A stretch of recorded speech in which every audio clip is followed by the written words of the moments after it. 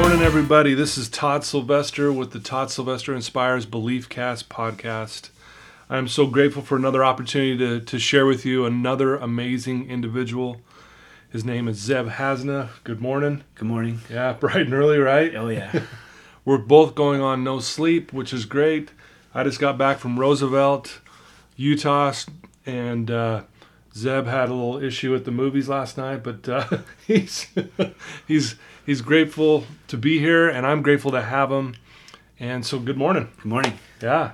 So, thanks for joining me today, and I'm grateful that the listeners get a chance to hear your story. Hey, I'm always grateful to be here with you, Todd. I know. I appreciate that. I've known you for, how many years has it been now? About 4. Coming up on 4, I think. Coming on 4. So, you've been clean for how long now?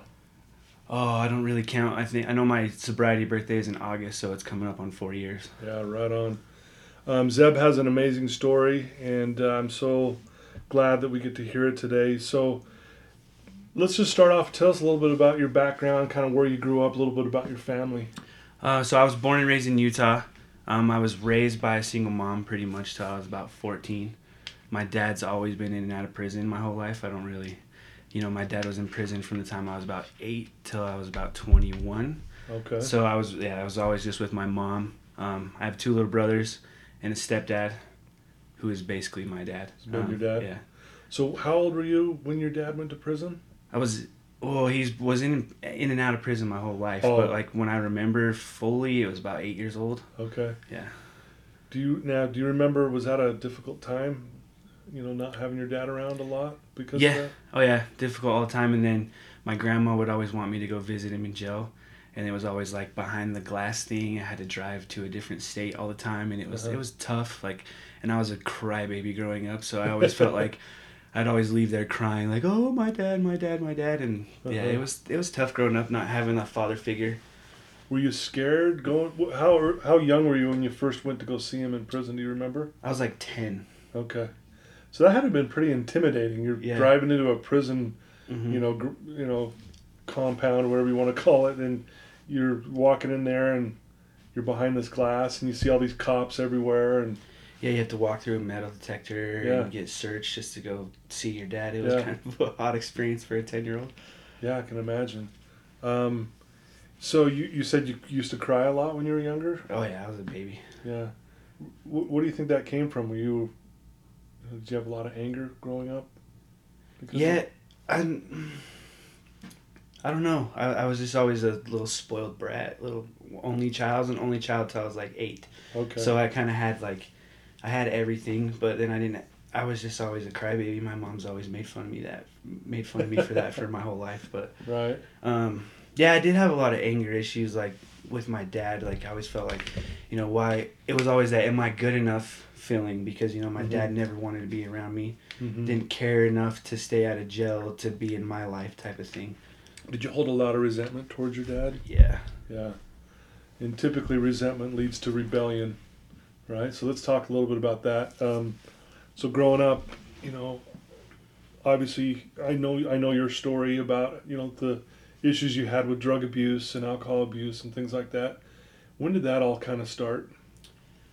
It started when I was like 17 is when I first started like partying and doing stuff like that. I hated school growing up. I never went. I was that rebellious, My mom would call me, hey, where you at? Oh, I'm in school.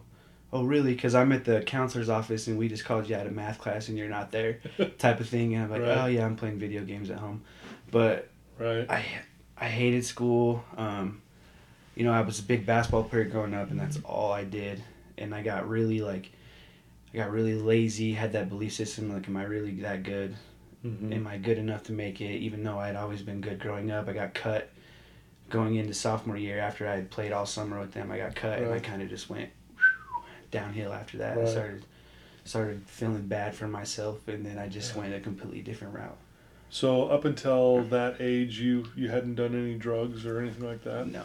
So what started it? Was it just like at a party one night you decided to go? And drinking at a party, smoked pot for the first time. And did you feel like this was like, I'm going to keep doing this kind of thing? Yeah, I kind of felt like out of my I wasn't sitting around feeling sorry for myself. I felt like I finally got a new element where I could just let loose and not worry about that kind of stuff. Right.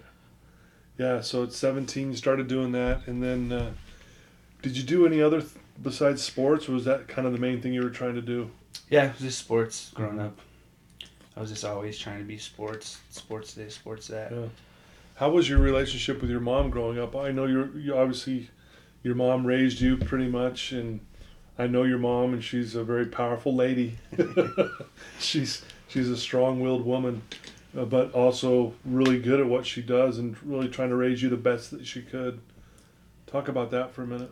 Our relationship's always good. I always Right. tell I'm a mama's boy for sure. I feel like I kind of walked on my mom in my high school years. I think she let me get away with a little more stuff than she should have. She was a little lenient, and that was more my fault. I was in that rebellion stage. I did not care.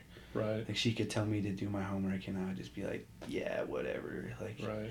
But she always loved me no matter what, and that's what I'm always grateful for. My mom is. Right. I was always able to be honest with her, and I really didn't have to hide anything. Like, I could talk Right. to her, and she was gonna lay me straight.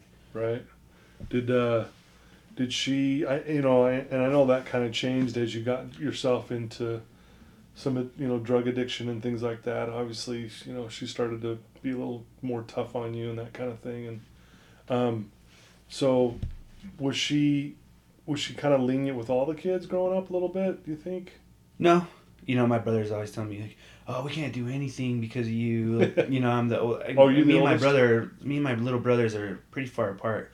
Okay. Like, I didn't have. We're 8 years, and then my youngest is about 9 or 10. So That's right. yeah. Okay. So my mom had been through the ringer with me, and they kind of straightened out. Yeah, right on. So go back to when you were like around 10 at that age again. We talk about beliefs a lot on this podcast because, it's interesting how powerful our beliefs can be, good or bad, right? What were some of the beliefs you had growing up? You've mentioned a couple already, but, what were some of the beliefs that really kind of held you back as you were growing up through life, even before you started doing drugs? It was just that belief, like, am I good enough? Like, because I know I always had that lingering feeling, like, why didn't my dad ever want to be around me type thing when I was growing up. Yeah. And it was that. I mean, outside of that, when I was younger, I was more who I am now, because, I always go try to find back where I was 10. I was playing basketball all the time. I thought I was the shit. Like, yeah, I'm so good. I was the kid that people would walk by. Why do we always see you shooting invisible free throws, walking around? Like, that's literally all I did was eat, sleep, and drink basketball. Right. Like, I could tell you every player that played, type of thing like that. And I just had that attitude that I was going to win. Right. At everything like that. I'm going to be an NBA player, and that's literally what I did all growing up to kind of get away from all of that stuff. Yeah. So it makes sense on some level that when you got cut from the basketball team, that you kind of went downhill. Yeah. Because that was sounds like your identity. That was, your one thing you had to shoot for in life, no pun intended, but that was the thing you wanted to do most. Right. Right? Yep. So can you remember, like, when you did get cut? I mean, were you, like, sad? Like, describe that time in your Yeah, I mean, life. it was tough. I mean, I was sad. I went home like, oh, like, what am I gonna do now, type of thing. Instead of taking it as like a wake up call and trying to actually work harder and go back to make it, I kind of went the complete opposite way. I sat around and felt sorry for myself and just went, woo, downhill. I kind of gave up. Really? Like, I literally just gave up. Right. It's like one of the biggest regrets that I had in life. Like, I Sure. just literally gave up. Yeah. So now let's get more into that. I mean, so you start doing drugs, and I know it kind of led to, I don't know, at one point you were dealing it, correct? Yep. So let's talk about that. Like, how did it progress? Let's get into the details of that. Oh, how did it progress? I mean, I was just trying to be somebody I wasn't. I mean, that's when I look at my drug years. I think it was 17 till about 24, so 7 years. Mm-hmm. I mean, I literally just spent 7 years being someone I wasn't. Yeah. Growing up, like, I started just generally, like, I was just smoking pot, really. Drinking is a big thing, and I really wasn't a big drinker, but I just drank anyway. I was smoking pot, and then started gradually getting into other stuff, trying other stuff like shrooms, acid, and then eventually it led to crack. I never was a heroin guy, but I started selling pot. I was selling pot out of my parents' house, which was another no-no. I just was selling pot just to make extra money, and then I got so bad it was turning out I was selling pot to make money to feed my other addiction, pretty much is what it was. Okay. Yeah. You hear that a lot, that people, oh, this is a good way to use this money so I can continue the other addiction being crack, right? Yeah, crack and Adderall. Right. And so I'm sure I would imagine that was very expensive. Yeah. Right. So did your mom have any idea that you were selling out of the house, or were you trying to do your best to hide that, or? I was hiding it for a while, but it was pretty obvious. I had kids coming in and out of there all the time. And then eventually my stepdad found a backpack full of it, and I was given the ultimatum, quit selling drugs or move out. So I moved out. I moved out, got an apartment with some friends, and was just doing that. And then just kept doing that? Kept doing that, yeah. Did you ever get caught or in trouble with the law because of that, or? I never got caught. Like dealing, I got caught a couple times. Like, I never liked to drive with that stuff. I tried to be as smart as I could about it, but I got a couple times with just small stuff, like I had a scale. I never got caught with like a huge amount of stuff, but I did get some tickets. I got caught on federal grounds with some stuff, so I had a federal charge for a while. But did you ever serve time in jail or anything like that? Nothing major, just a few nights in and out. I got arrested a few times, I think like 5 or 6 times, but it was always just kind of stay at night or book and release type of thing. Yeah. And so what was the turning point? When did you realize you wanted to get some help, and what got you to that point, do you think? So around the time when I actually went to rehab, my mom had me seeing this counselor. I had just started dating Haley, which was a pretty big impact. I wanted this girl to like me, and I was kind of a shithead. I remember we went on our first date, and I like laid it all out. I think I spent my last $20 on a shirt, so I wasn't all grimy out there. I think I told her I was a drug dealer. I was like super honest, and for some reason she stuck around. Bless her heart. Yeah. But I remember I was driving to a counselor. I was driving my '02 Alero. It was like my car. It was like car I traded with my cousin. I had everything. I kind of lost everything at that point. I couldn't afford my car payment, so I gave my newer car to my cousin and drove that. I was driving to Lehigh, and my car broke down on the side of the road. And I didn't even care about anything as like, how am I going to get home and get high after this? Like, I was telling my mom I was kind of stopping using, but I wasn't. I was still using at night all the time. I was on my way to the counselor's office, and my car broke down on the side of the I-15 on the freeway. And I was freaking out that I couldn't get high. And I had Haley come pick me up and actually drop me off at the counselor's office. And my mom was there, and I finally just broke down to my mom. I told her I need help. I need to go to rehab. And somehow that lady, I don't know this to this day, that lady somehow got Mark's cell phone number. And my mom called him at midnight on his personal cell phone at midnight, and he got me into rehab 2 days later. Wow. Yeah. And that's how you got here. That's how I got to Wasatch, yeah. Wow. Was this your first time in treatment too? Yep. This is my first time. I told my mom time and time before that I was going to go, and I would always bail out. Wow, okay. And I would be like, no, I'm not going. So it was kind of on your mind, but you kept, kept kind of running from it. Yep. Gotcha. So what was it you think about the car breaking down? Was that kind of like, hey, I've got nothing? Yeah, I literally got nothing. Point. Like now I got nothing, barely any money. I'm just selling stuff to even stay, to be able to afford that, or trading it, like whatever I had at the time, to just trade it for different type of drugs, you know what I mean? Mm-hmm. But yeah, it was like a low point. Right. So you get here to Wasatch. Tell us what was going on through your mind when you got here. Well, so what was crazy is I didn't have insurance or anything. Like, I was done. So I detoxed in my mom's basement for like 2 or 3 days before this happened. And I was puking, dry heaving, all that stuff. I got here. I remember my mom drove me here, and we pulled up to this place. And my mom's like, "Are we in the right place? This looks like a country club. Like, you can't stay here. Like, we can't afford this, blah, blah, blah." And I remember getting here. I remember doing intake and everything. Mm-hmm. And my mom was super, super worried. I think she had told Mark I was going to die if I didn't get help. Right. And so Mark and Jeff, they told my mom that they would just take whatever the insurance would cover from my dad's side of it, my stepdad's insurance, Mm-hmm.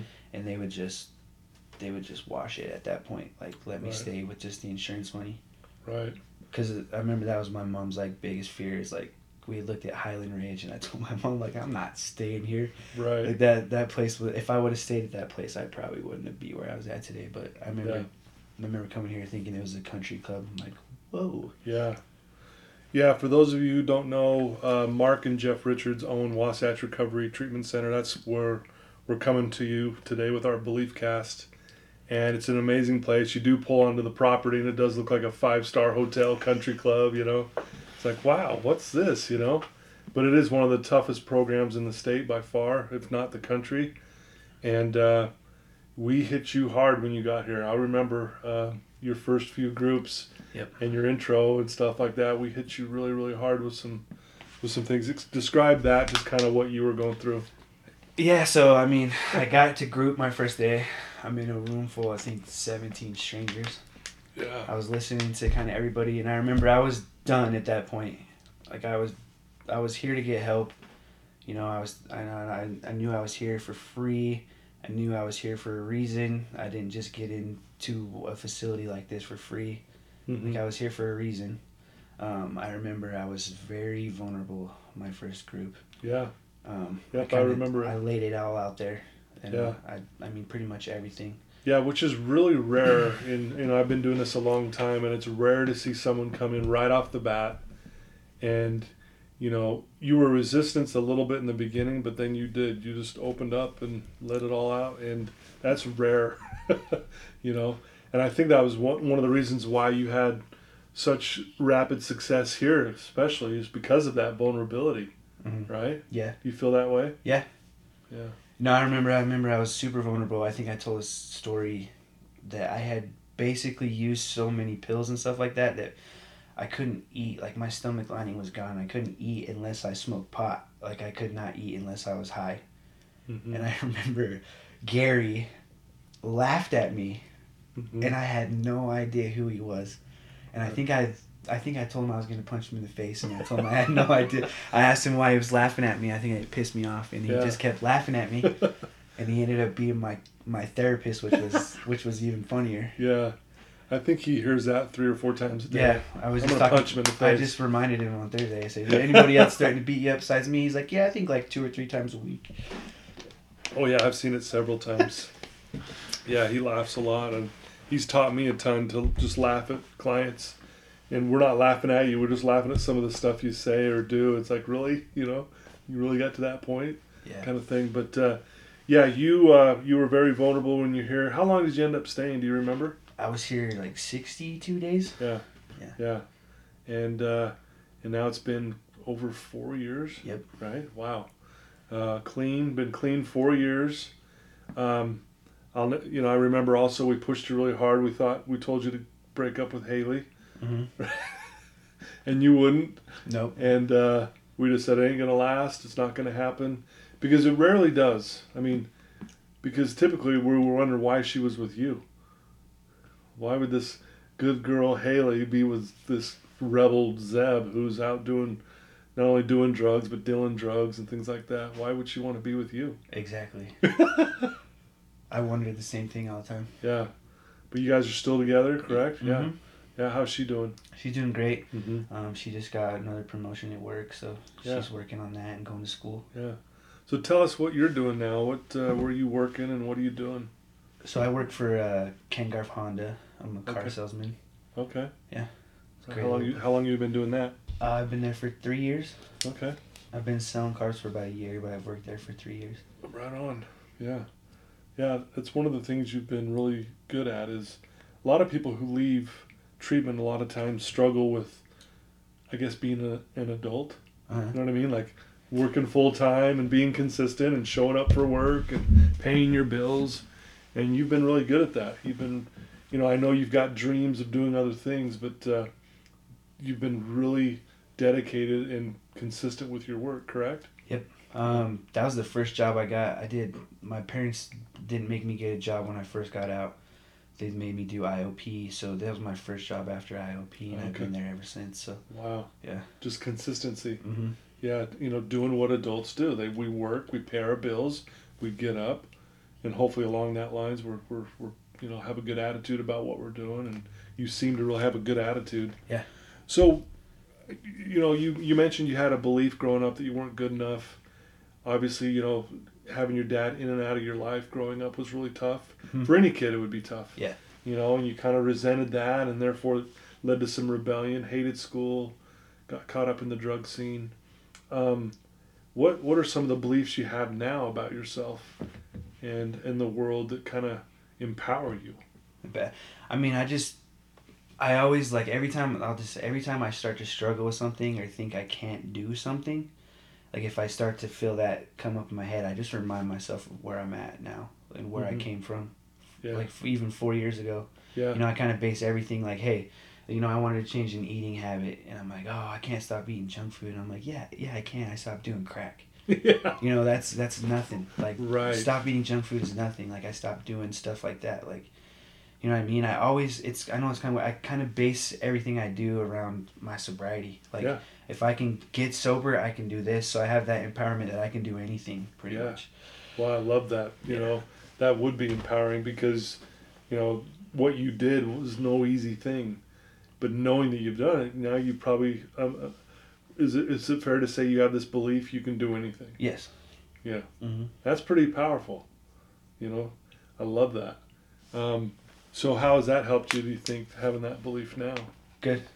Because it helps me stay focused on stuff I'm trying to do. Like, I'm one of those people, I'm all over the place on stuff I want to do. Mm-hmm. And once I actually narrow it down, Haley tells me I'm a binger. Like, I have a binge mentality where I start doing something and I throw everything into it. Kind of all or nothing. Yeah, yep. type of thing. I got that, and then if I fall off, I fall off. Like, right. And I don't like to. You're either going to do it or I'm not going to do it. Or yet. not. Gotcha. Yeah. But yeah, that's just. It's what keeps me going. Yeah, I can relate to that as well in my life. That once I'm in, I'm all in, kind of thing. And so, what are you doing? Maybe what are the plans for you in the future? Like, what do you want to do? Do you have any goals or aspirations where you want to, kind of share what you've been through and doing now to give back, kind of thing? Yeah, I mean, I always want to help kids and kind of let kids know, it's okay to be yourself growing up. You don't have to mask and do all these drugs to kind of be in your own element. You're fine just the way you are, right. Type of thing. Like I was sharing my story, even not kids, just anybody. Like I've always been, since I got sober, I've just been an advocate for sobriety. Like even with friends, like, look at me, look where we were at 4 years ago. You thought I was gonna die, right?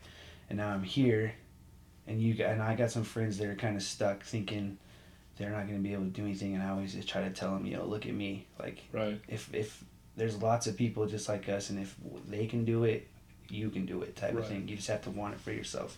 Gotcha. Type of thing. Gotcha. So, do you, what do you do to give back, do you think? What are some of the things you do?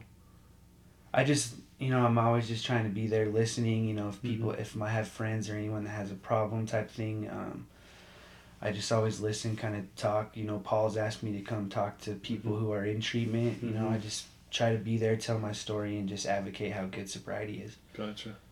That's awesome. So, what, as you go through your life and you've been through a lot, obviously, now you're doing some really good things. Have you still had some challenges, though, even though you've been clean 4 years? Like, what have been some of your toughest challenge over the last 4 years? I mean, has it been hard to be clean, or has it been easy for you? The first little bit, when that bubble pops, when you leave rehab and you don't have like that little bubble, it was hard for a little bit, but after the first year, it's just something I wanted, like, and it's like my sobriety or I die type of thing. I don't have anything I have without my sobriety, so it's right. been, I don't want to say easy because it's been easy for me, but yeah, there's struggles. Like people think it's like you're just, like I got friends like, you just got sober and everything's easy for you. No, you didn't see the struggle for 3 or 4 years that I had to go through. I didn't really get it until about 1.5 years into sobriety. Yeah. Like is when I finally started to pull myself out of certain stuff, Yeah. Like it took me a while to get it and figure out life and get in like a routine and do everything like that. You know, I remember I did, what do you call it? I wrote my I am statement, one. Yep. I did my I am statement and I started doing it and then I stopped doing it. And then I kind of realized, okay, and then I kind of fell in a funk where I was just playing video games. I was still sober, but I kind of, Yeah. I remember coming talking to you, like I kind of felt like I wasn't. Like even Yeah. though I was in like a habit of like before, like I was Yeah. just sitting around doing nothing, Yeah. kind of feeling sorry for myself, thinking the world owed me something Right. and not doing anything to help myself. Yeah. And then now I rewrote it. It's even longer. It's funny. Mhm. It's longer. Yeah. Nice. And I've, like I said, I've completely like changed my habits. And you know, I never got up at 6 a.m. to talk to somebody like this. Now I get up at 6 to go to the gym before work, and I come do an hour of power and meditation, kind of Mhm. focus on what I want to do. Yeah. And I try to get up and get everything done. That way I can just go to work and work Right. and not focusing on a bunch of other things on the outside. Like, I love that. So Yeah. you get up earlier now and take time to work on you before Mhm. the day starts. Yep. Yeah. You know, I know in my recovered life that has been probably the greatest gift I've ever given myself is that hour of power where I spend time just working on me, get myself centered for the day. It's truly a gift, and I'm glad to hear you're doing that stuff we talked about as you know while you're going through here at Wasatch, because I had the opportunity. You know, I know Gary was your therapist, but I was your counselor, and I got to work with you, and that was awesome. You know, it was a good experience for me. So if you could, I asked you to maybe give a challenge to our listeners. You know, if you could share a challenge to have them do something that would help them in their life. You know, and so would you mind sharing that with us? like I was telling you earlier, I mean, my big thing was the habit change. Like I never got up in the morning, and so I kind of focused on that one bad habit Mm-hmm. of like sleeping in or being lazy. And I said, you know, I'm gonna change my lazy habit. I'm gonna get up and I'm gonna do something, and I'm gonna Mm-hmm. like I worked on myself. Like I gave myself time to work on myself in the morning. So I'm gonna change a habit that you don't like about yourself. Like Okay. figure out what are you doing that you're so routine at doing that you don't even notice that you don't like about yourself, and change it. Like kind of put a plan together and how you're gonna change it, Mm-hmm. and then kind of work towards that plan and just go for it. Right. I mean, that's what I had to do. I literally had to tell myself, I'm gonna get up in the morning. And Right. I would tell myself that, and I would wake up in my alarm, and I would look at my alarm, and I would close it and go back to sleep. Finally, I just told myself, get up. Like, and Right. I started getting up, and eventually it changed. Yeah. Yeah. So yeah, I know you weren't a fan of mornings. No. But now it's kind of flipped. Yep. That's what you're saying. Mm-hmm. Well, that's a great challenge for all of us. Actually, is maybe find those things that we're struggling with and put a plan in place to change that. Yeah. You know, I used to be kind of the same way. I hated mornings. I had a belief that I wasn't a morning person. You know, now I get up at 4 a.m. every morning and do my hour of power. And it's, like I said, I can't wait to do it. You know, but the first little while it's a little painful getting up early when you're not used to it. Yep. Yeah. Long days. Love that. So if people wanted to reach out to you and get a hold of you and just learn more about you, how, I mean, are you on social media? Can they follow you there? Would you? Yeah, I mean, I have just my name, Zeb Hasna, on Facebook, Mhm. and I have Instagram. I think Facebook links you to Okay. all that. Yeah. Yeah. I don't have Twitter, but Okay. I have those type of things. So they could hit you up there if they wanted to know more about you, Mm-hmm. you know. Well, great. Anything else you'd like to add to your story that we haven't talked about? No. No? I mean, Yeah. yeah, I'm sober, and Yeah. I'm addicted to peace, love, and positivity. Nice. Well, you know, you were definitely a success story when you left. When you left Wasatch, you know, you never know for sure, you know. But I knew you had that determination in your mind, and you always wonder, okay, let's see if you really, you know, sticks to it, kind of thing. And you have. Yeah. It's been remarkable. You have done an amazing job. You're a great example. I know you've been through a lot of stuff, but you've made amends and you're moving forward in life, doing good things. I commend you on that, and keep doing Thank that. You know, I'm glad I know you, and thanks for being on my Belief Cast today. Yeah, no problem. I remember when I left, you were the only one who told me that you believed in me. I think everybody else told me I was screwed. Yeah. I'll keep it simple. And that's not Yeah. what they said, but yeah. Yeah, not in those words, but that's what they basically said. You're screwed. Mm-hmm. Yeah, and the reason why I said that to you, honestly, and I say this because for me, I'll never forget, I was in a really bad place too, when I was going through my addiction and stuff, and someone believed in me when I didn't even believe in myself. And just having that, I don't know what it was about that, but it was almost as if it gave me permission that I could believe in myself. And so I did. I believed you could do it. And here you are. Yep. Still doing it. So anyway, you're a good person. Glad I know you, man. And thanks for coming on this morning and sharing your story. Hey, you're welcome. Okay, love you, Glad brother. I know you too. Okay, man. Thanks so much.